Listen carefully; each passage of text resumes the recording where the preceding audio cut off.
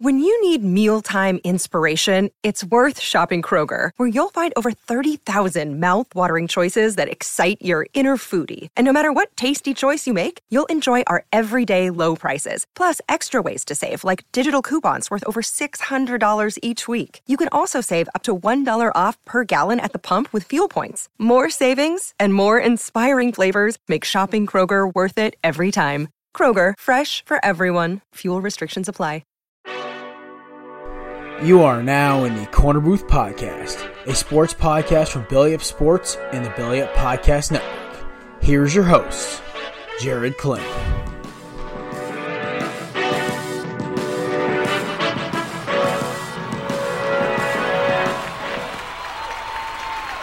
Ladies and gentlemen, welcome into the final episode of Season 2 of the Corner Booth Podcast. I am your host, Jared Clem, alongside my number 2, Mr. Kevin Langley. Folks, it's been a hell of a ride this season, and, it was a crazy game last night. So, I had the pleasure of watching it with two of my boys. One's a Giants fan, and one, of course, unfortunately, Chris, is a Niners fan. And before we start breaking down what we thought of the game, it lived up to the hype. Everything. The commercials were good. The commercials weren't, great, but they were good. And the halftime show was good. And the game was amazing. So the halftime show was phenomenal. Oh yeah, I know. We didn't have the music on, but we had the TV on. We had it muted. We were blasting rap music in the kitchen, and we were just hanging out and drinking. And we look over and we just kind of watched from my kitchen, watching the movie, watching J-Lo and Shakira move. We weren't really listening to the music though, but the music made it 1,000 times better. I know. I've seen TikToks and stuff of it today. It looks great. So I had a great time last night. I enjoyed it. I had my buddies are bad influences, and I did way too much Fireball, Henny, and beer. So woke up feeling like $1 million this morning. So sounds like a winning combo. Oh my god, it was great. Oh yeah, and the fact that overseasoned my Cajun wings, they were deadly. But that's what happens when you train the recipe. So yeah, Kev. Of course, congrats to the Kansas City Chiefs winning 31-20. Fun Super Bowl. Patrick Mahomes, in Patrick Mahomes fashion, didn't show up until after halftime, as it has been the case this entire postseason. I said on Friday the one thing I was worried about was how was Shanahan's play calling going to look after half if they have the lead, and I was right. I don't want to be oh, I told you so. It was more I wanted to get it right, and I actually, for once, got the Super Bowl right. I said, if they can't get to Mahomes late, it's going to be a problem, and he started hitting throws, and that Kelsey touch, that throw to Watkins on the drive when they on the Kelsey touchdown drive, that throw to Watkins, I'm like, oh, here it goes, and then the throw to your boy Tyreek Hill. I'm just like, God damn, all right, it's happening. I was like, here comes the avalanche. What was your thoughts initially on the game yesterday? It reminded me of the 2002 Western Conference Finals in the NBA. All right. The league had an outcome they wanted, and they made sure the officiating was called that way. Oh, here we go. That throw to Sammy Watkins, I think that was the 44-yard pass, right? No, that was a Tyreek Hill one. That was a Tyreek Hill one. Okay, either way, the receiver doesn't matter. Nick Bosa beat the lineman off the jump and got held the entire time, put in a headlock at the end, and they didn't call it. Chiefs in their own end zone didn't call a holding on Nick Bosa again. Jimmy Garoppolo's going out of bounds. Oh, yeah, that was a cheap shot. That should have been called. Hit as he was going out, which is called unnecessary roughness every time when it's a quarterback. And right before that, there should have been another penalty because the Chiefs D-end, whose name I'm not even going to try to pronounce, jumped off sides. And then on that same drive, a Chiefs defensive player came in head first and helmet to helmet on Jimmy Garoppolo. Didn't call that either. Yeah.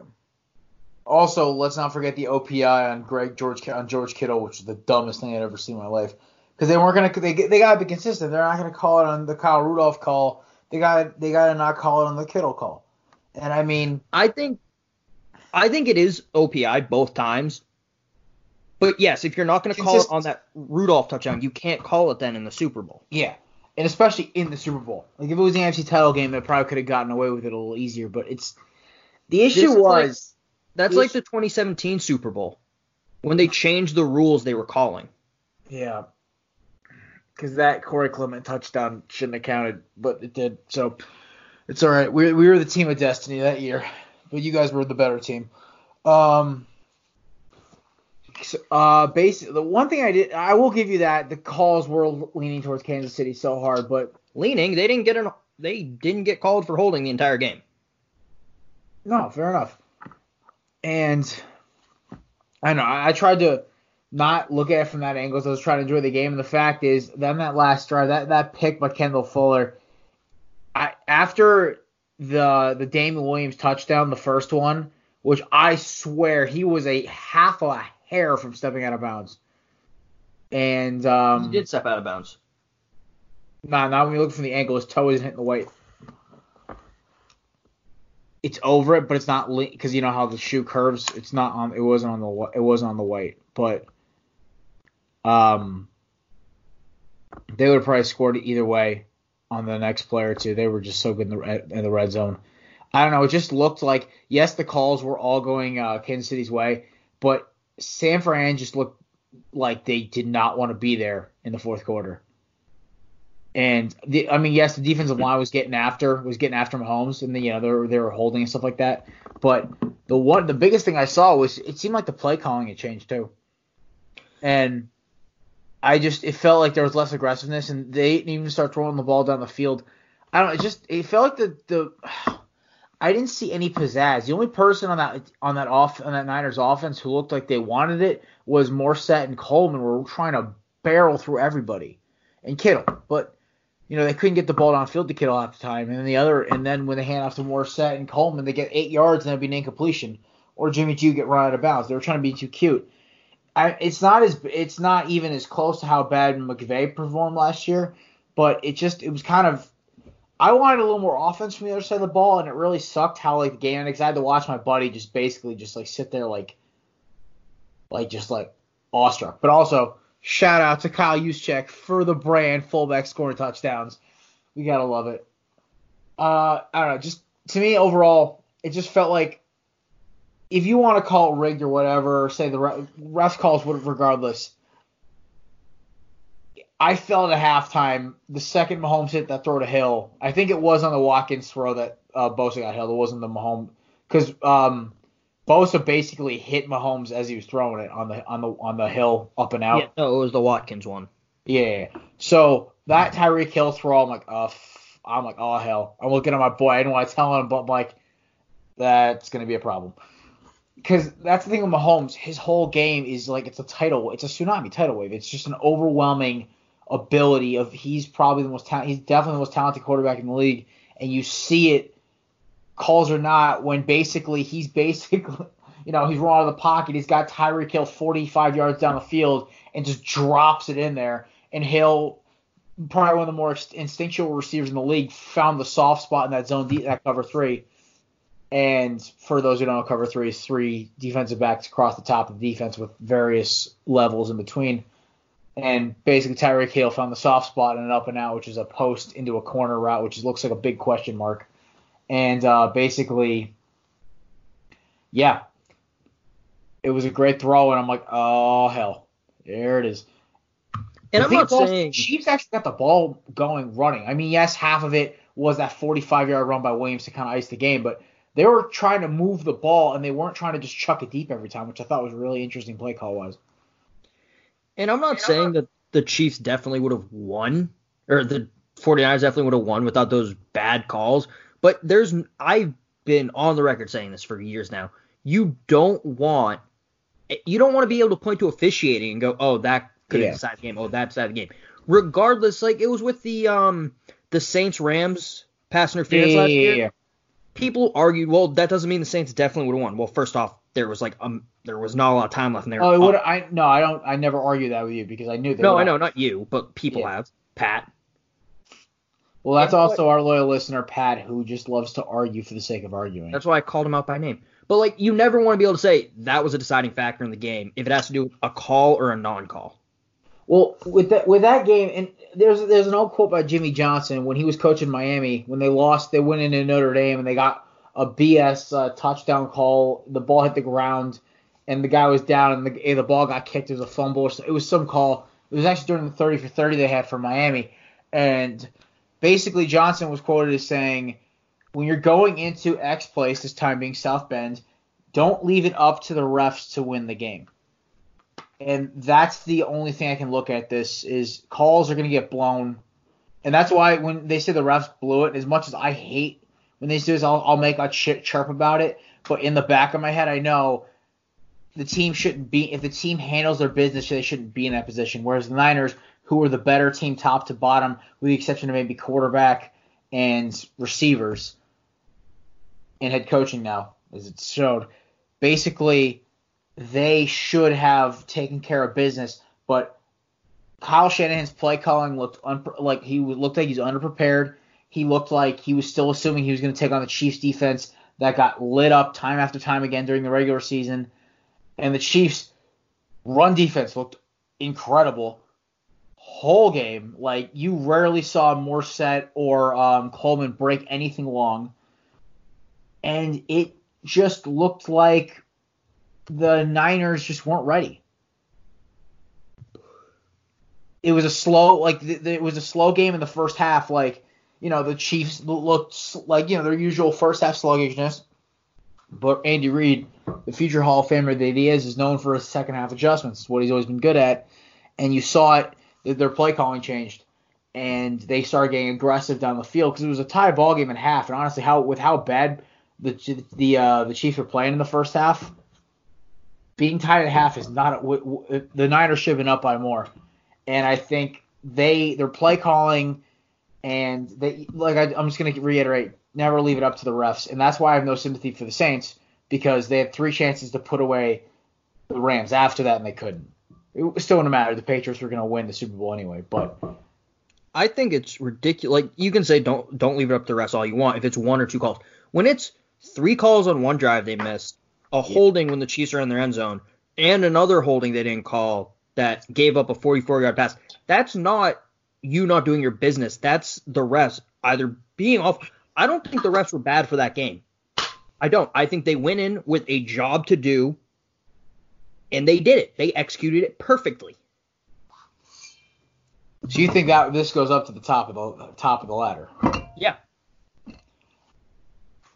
See, I also could put out for the case, one, because, my various applications at NFL Network that could be withheld for my comments here for some off reason. But all I'm saying is that we have no proof of such things happening, and I personally am not accusing of anything like that. Kevin might be, but Kevin also has a career. Me, I'm still trying to get mine started. I have, many opinions about this that I'm working on writing something about. I mean, I'm all for reading and hearing it. Personally, for me, the Niners had such a better team. And yes, a lot of those calls, but there were also times in that drive that could have stopped them. And that's when I'm just kind of like, you can blame a hold all you want, but there's still 4 or 5 other guys chasing Mahomes, and then we're getting home. But when your best pass rusher is getting held. I know, but there's still 3 other good to elite pass rushers on that line. So that's why I'm just saying, yes, Bosa got held a lot during that game, but there's also 3 other guys, Armstead, Buckner, Ford, and the other guy whose name I cannot pronounce, like you said, or the Chiefs guy, whatever. It doesn't matter. They had a 5th guy, a 5th rusher that they've rotated in. It's not, I don't know, it puts them in a weird position only because, yes, they were blown calls, but at the same time, their play calling shot was what really killed them. Because when they got back on offense, it was like they were playing they called plays like they were still ahead until the very last drive when they started getting aggressive.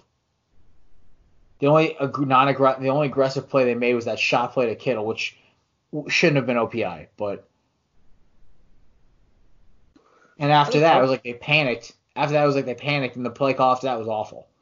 I think part of it, though, is Kyle Shanahan, for the last 3 years now, has heard how he was up by so much and he didn't run the ball. And so he's going to try and play it safe instead of trying to put up more points and really put the game away.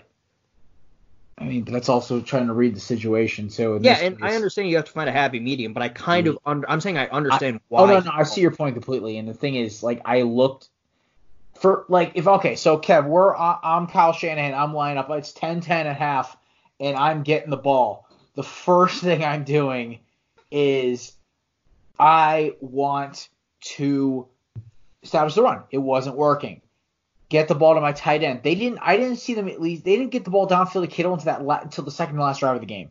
It looked like they were trying to do all this cutesy stuff with the passing and the end arounds and the rushing, and it wasn't working. And they didn't just say, okay, we have a good quarterback, we have good receivers, and an all-pro tight end, and a good offensive line.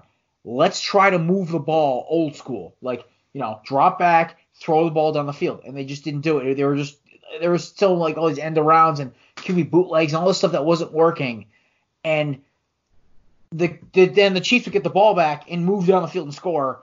And then by the time they started actually getting aggressive and chucking the ball downfield, it was too late. And then with a Kendall Fuller interception, which was a bad throw. It was in the double coverage, but I think it was the only throw it could make at that point. Yeah, once you get to that point, you just got to try and get it up there and see if. He threw it to the. Also, that's Sanders' throw. That was the throw. I'm like, oh, here it is. That was the throw I knew the game was going to be over because Sanders had what's his face beat. I think it was Kendall. He had Kendall Fuller beat, like right off the ball, or it might have been Breeland. I can't. It was one of the corners. He had Breeland or Fuller beat right off the ball, and Jimmy G overthrown by 10 yards. And I'm just like, oh, you gotta be kidding me, because that's a walking touchdown. And now we might have a different conversation this afternoon at this point. But I don't know, just the game to me, before we move on, reflecting on going forward with the rest of the season and what we're excited for the 2020 season. I don't know, I hated that this is how it happened, because I really felt bad sitting next to my best friend watching him basically just not being able to look at the screen. The poor kid, I felt so bad. But you know what? It was the two best teams. It was honestly the Super Bowl I wanted to see. Because I feel if the Ravens went in there, yeah, it would have been higher scoring. But also Andy Reid would have given Steve Spagnuolo 2 weeks to figure out how to stop Lamar Jackson. I don't know. This is the best possible Super Bowl. But we have some headlines. Quick. Oh, you have one more thing? I'm seeing on Facebook and Twitter like, oh, there was a meme from Infinity War where it's Red Skull and it's like, I guide others to a treasure I can't possess, and it's the Dolphins logo on his face because they beat the Patriots in Week 17, taking away home field advantage. The Patriots weren't making it to the Super Bowl this year. If they went up against the Ravens, they were going to lose. If they went up against the Chiefs, they were probably going to lose. That offense couldn't do anything. Who is this a meme of? From Infinity War, when Thanos is at Red Skull. Yeah. Oh yeah, from when he drops Gamora off. Yeah. Of the, yeah. It's been a while since I've seen that movie. I didn't have the guts to watch it the second time. Anyway, thank you for coming to my TED Talk. Yeah, that's Kevin's TED Talk. But we have one more. We have the last on tap for this season. So first off, speaking of another great tight end, Vernon Davis has announced his retirement today. Arguably the first tight end in my memory that could outrun a defensive back. Even until his last year in the league, the dude still was explosively fast. You know, injuries kind of made him derail. I mean, maybe he might be like a last ballot I don't know if he's a Hall of Famer, and he's like a borderline player, but he always was a solid tight end and was a freak of nature. So my favorite memory of him was his catch from Alex Smith against the Saints when to play the Ravens at the Super Bowl, that game-winning catch. Yeah, he was all full of emotion and everything. It was crazy. I think Vernon Davis is in the Hall of Very Good. He will never get into the Hall of Fame. Fair enough. 2-time Pro Bowl. Yeah, I mean, you're right. I mean, maybe it's also because, you know, we grew up playing like things like Madden where Vernon Davis was basically broken. So, yeah. Also, when I saw he retired, my first thought was, oh, shoot, he's still in the league? Yeah, he's been like kind of sitting behind Jordan Reed in the Redskins the past like 4 years. He probably should have retired 2 years ago. Oh yeah, or at least gone to a different team, or at least he could have gone to like New England where he could have actually gotten some catches. Celtics news, Kev. Apparently your boys are eyeing Clint Capella with a trade with Houston, so that's some good news for y'all. Get a big man. I think if they can get him for next to nothing, if they can get him for like a first round pick and like Cantor and maybe Wanamaker or something, I wouldn't hate it.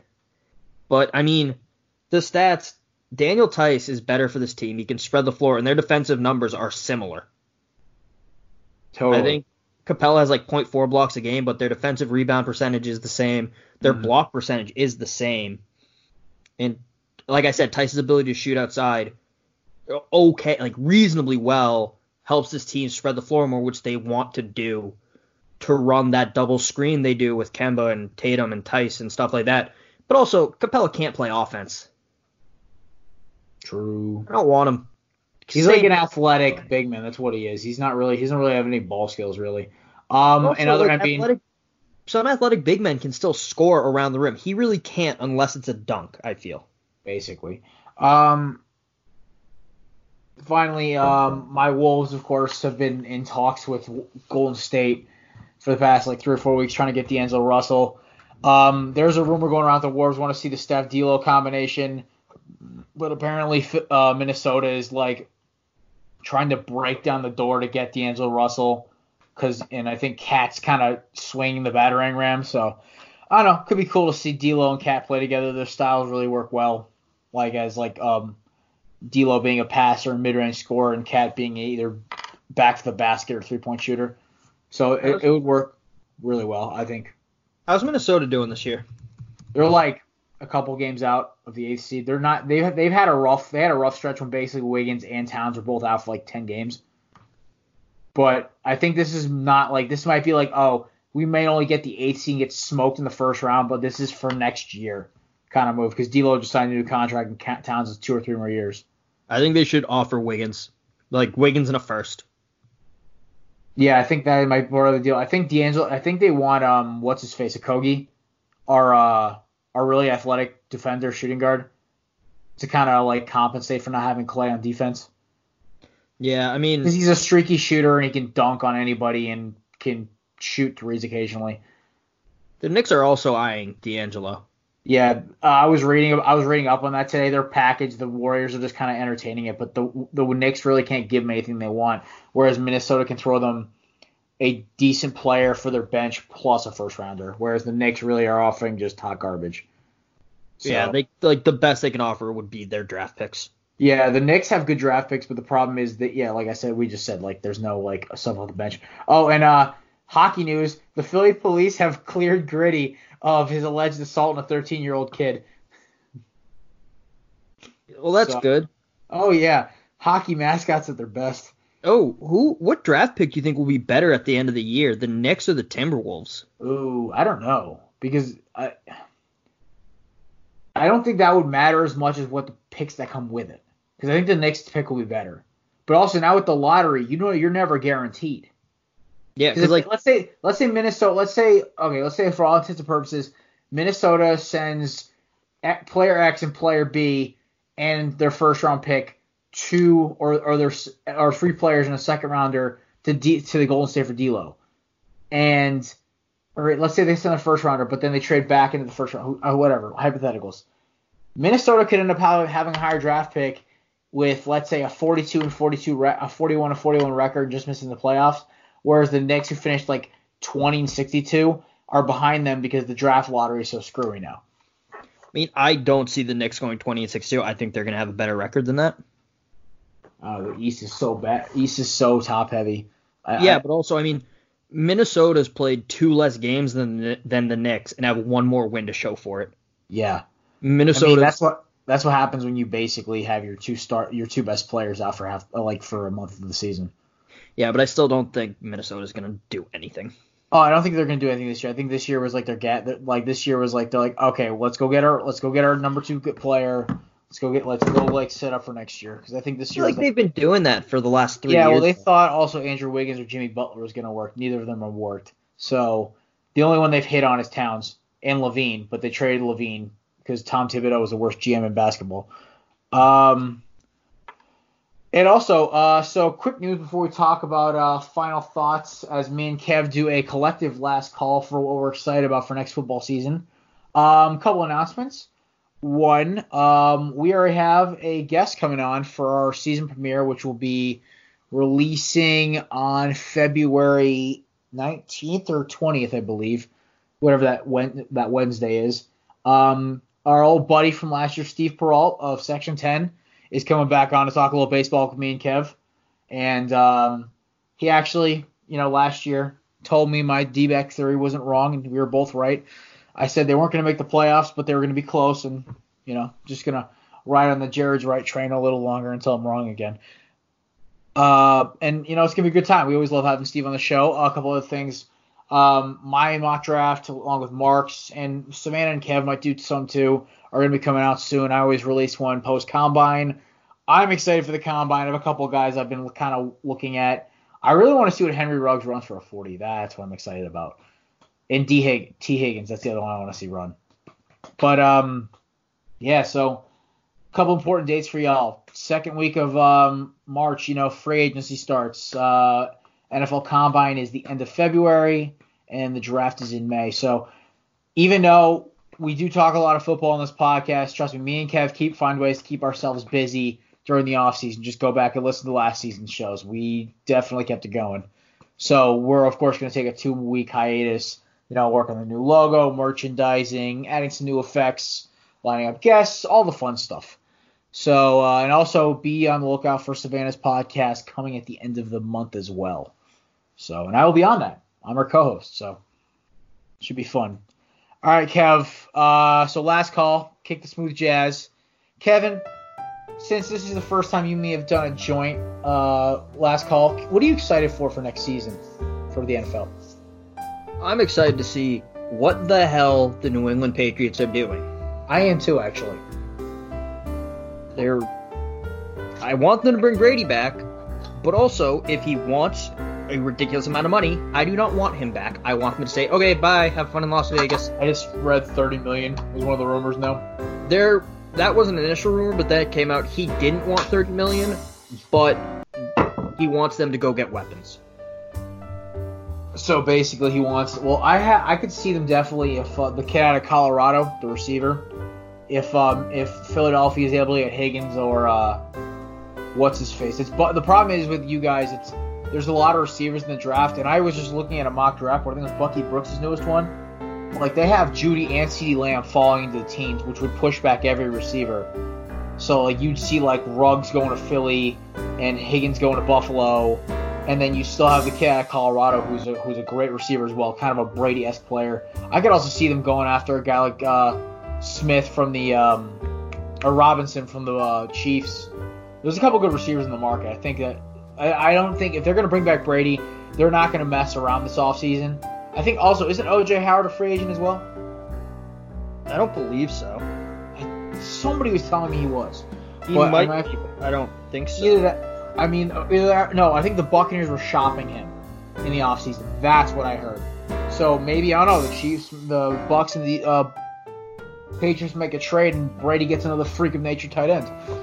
Yeah, I don't know how I feel about this wide receiver class because there are some good players, but I don't know if the Patriots are going to go out and get them.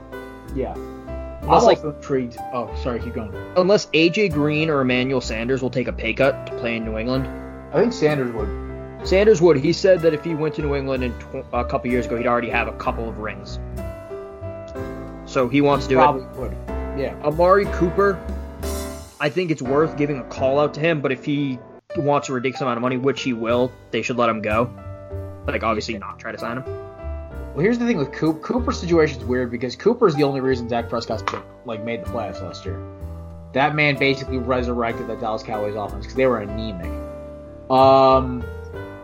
So I think it's weird with NFL offenses nowadays. Like you can get away with having all B receivers with a elite to very good quarterback, and a great offense, but if you don't have any speed on the outside, you are in trouble.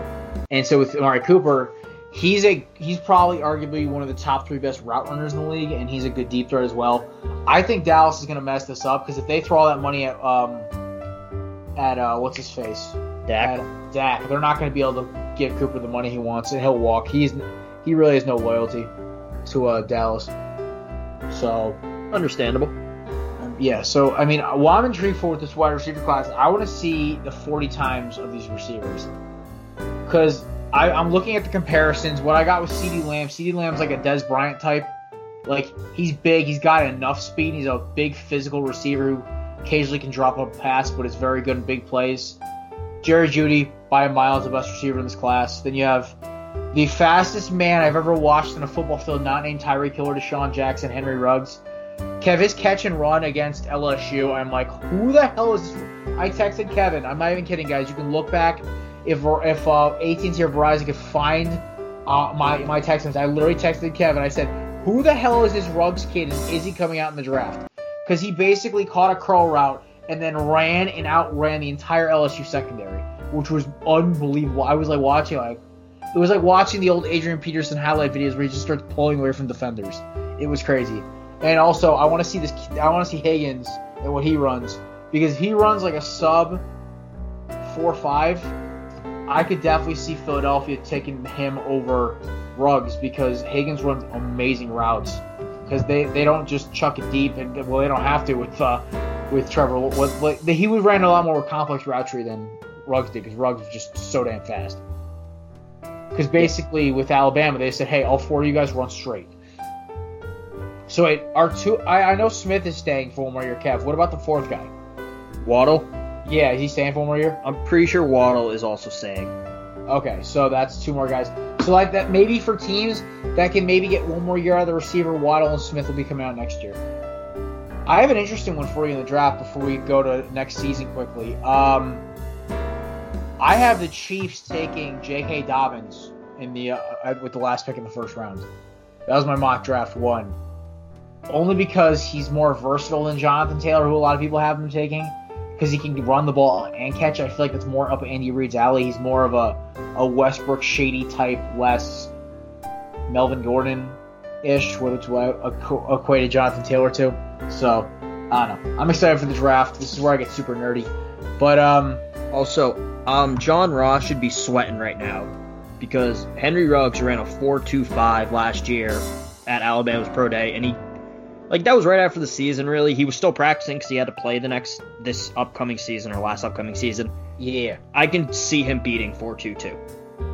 I could see him maybe running a sub. You can see him maybe running a sub 4.2. Allegedly, Deion Sanders ran his pro day that nobody knows about, or Bo Sanders or Bo Jackson is one of the 2 of them. I think it was Deion. Yeah, Deion reportedly ran a sub 4.2 at a pro day, but nobody was keeping score, or something like that. Or it was an official workout, but.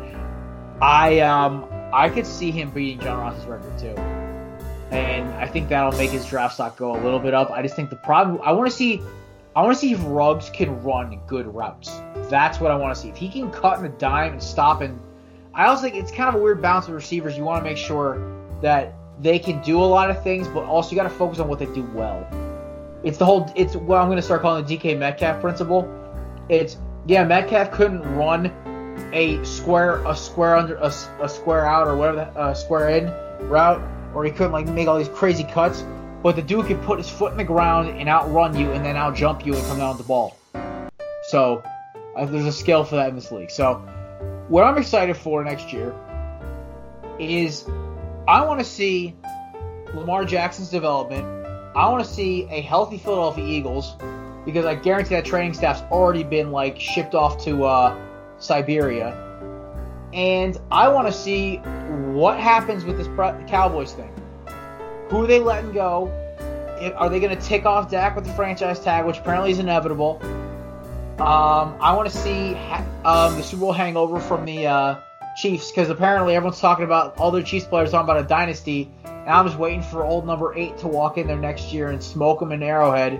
Because hey, listen, if he develops as fast as he did this offseason, he'll be right back at the MVP level, and he'll be able to start throwing the ball outside too. And I also want to see the contract that Derrick Henry gets in the offseason, because that man is the only reason the Titans were relevant from from the end of November to when they got eliminated by KC. So it's gonna be really cool this offseason. I'm pretty hyped. I don't know if Derrick Henry's gonna get as big a contract as he wants. I don't think he will either, only because he's a lot of mileage on those tires. There's a lot of mileage on those tires going back to college. Going back to high school, dude. Yeah, well, high school, you're bigger and faster than everyone. Yeah, true. I don't think that's a lot of wear and tear, really. But, I mean, you got something like, he had almost 400 rush attempts his junior year at Alabama. That was his Heisman year, right? Yeah. Yeah. So he won that Heisman that year. I mean, it might be shorter years, but he still might get some serious cash out of it. Yeah, no, he will. I think he's going to get the cash he wants, just not for the years he wants. I mean, last year, too, he ran 303 times. Yeah, so, I mean, we're going to see with that as well. I'm excited. I don't want to know what the Eagles are going to do with Jordan Howard. I think they're going to let him walk, because clearly they found a three-down back in Sanders. I think just getting maybe a solid number 2 power back would be good for that offense. And they found my man Boston Scott, my favorite midget.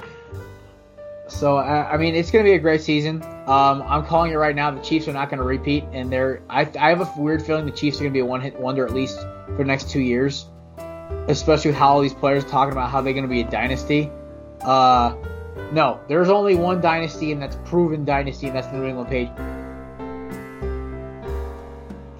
Yeah, I think a lot of these guys are probably going to be gone once they're up for massive contracts.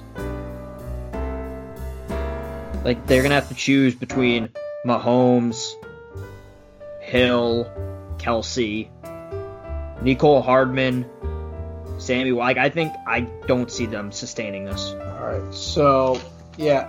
What I was saying was just about the loaded AFC. Did you have any comments on that? I was saying how, I don't know what you got. I was saying how, I think some of these guys are going to be gone. Yeah. Mahomes will probably stay. They'll probably give him whatever he wants. Tyreek Hill might be gone once he's up for a bigger contract. Kelsey, I don't like Kelsey. I don't think he's that good. I think he's the 3rd best tight end in football. Maybe 4th. With Kelsey, it's like he can't block anybody. And yeah, I'm happy for him because I am a fan. I like his antics. He's kind of funny. Also, his brother is, a folk hero in Philadelphia, so, gotta show the love for the family. But, Chris Jones saying it's going to be, not 4, not 5, not 6. I'm like, don't start doing the LeBron thing. That's a death sentence. I think Kelsey's like Draymond Green. He's on this explosive offense with Tyreek Hill on the outside and Nicole Hardman, who's almost as fast as Tyreek, not quite as fast. Sammy Watkins, who can also fly. If you take out 2 of them, Kelsey's not going to be as effective. Yes, he'll catch what you throw to him, but he'll be covered the rest of the time. He was still really good with Alex Smith and half these weapons. Yeah, but he wasn't who he is as a tight end. He wasn't he was like a top 5. He was like the best speed tight end, but he couldn't touch Ertz or Gronk, basically. Yeah, and look at Eifert, who was a top 5 tight end in the league for a hot minute and now just fell off. Yeah, basically. I want to see also how the Raiders, what are the Raiders going to be in the offseason now? Because they're talking about trying to go full send after Brady, which I think is just not going to happen. That's just not Brady's thing. He would not go to Oakland. I'm in Las Vegas. I think the city's cool, but that's not his brand. You think about the whole TB12 thing. He's trying to be all wholesome and small towny with it, and just I just don't think Vegas is what he'd do. I could see LA Chargers. That I could see. San Diego. Whatever. Either way. LA, San Diego Chargers. No, it is LA. Sorry, I'm dumb. Yeah, I was like, for once, I actually got it right. All year you've been saying San Diego, so I'm just used to correcting you. Yeah, you're used to correcting me about a lot of things. I think this is just a tick you have now. All right. So, any final thoughts, Kev, before we sign off for season 2? I hope Jalen Hurts gets drafted high.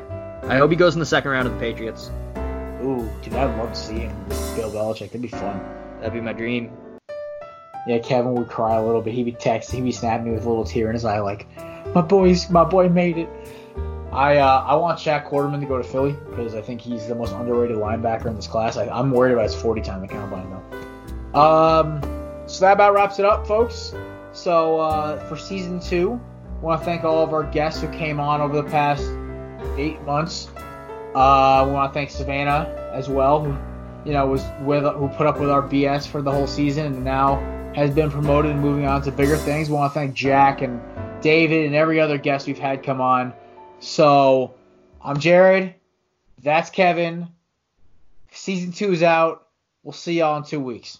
You forgot Mark. And Mark. I'm sorry. You know he's sensitive. I know he's sensitive. All right. And special appreciation to Mark, who filled in twice while Kev and Savannah were both out of commission. Mark, we love you, buddy, and you're always a member of the show even when you leave.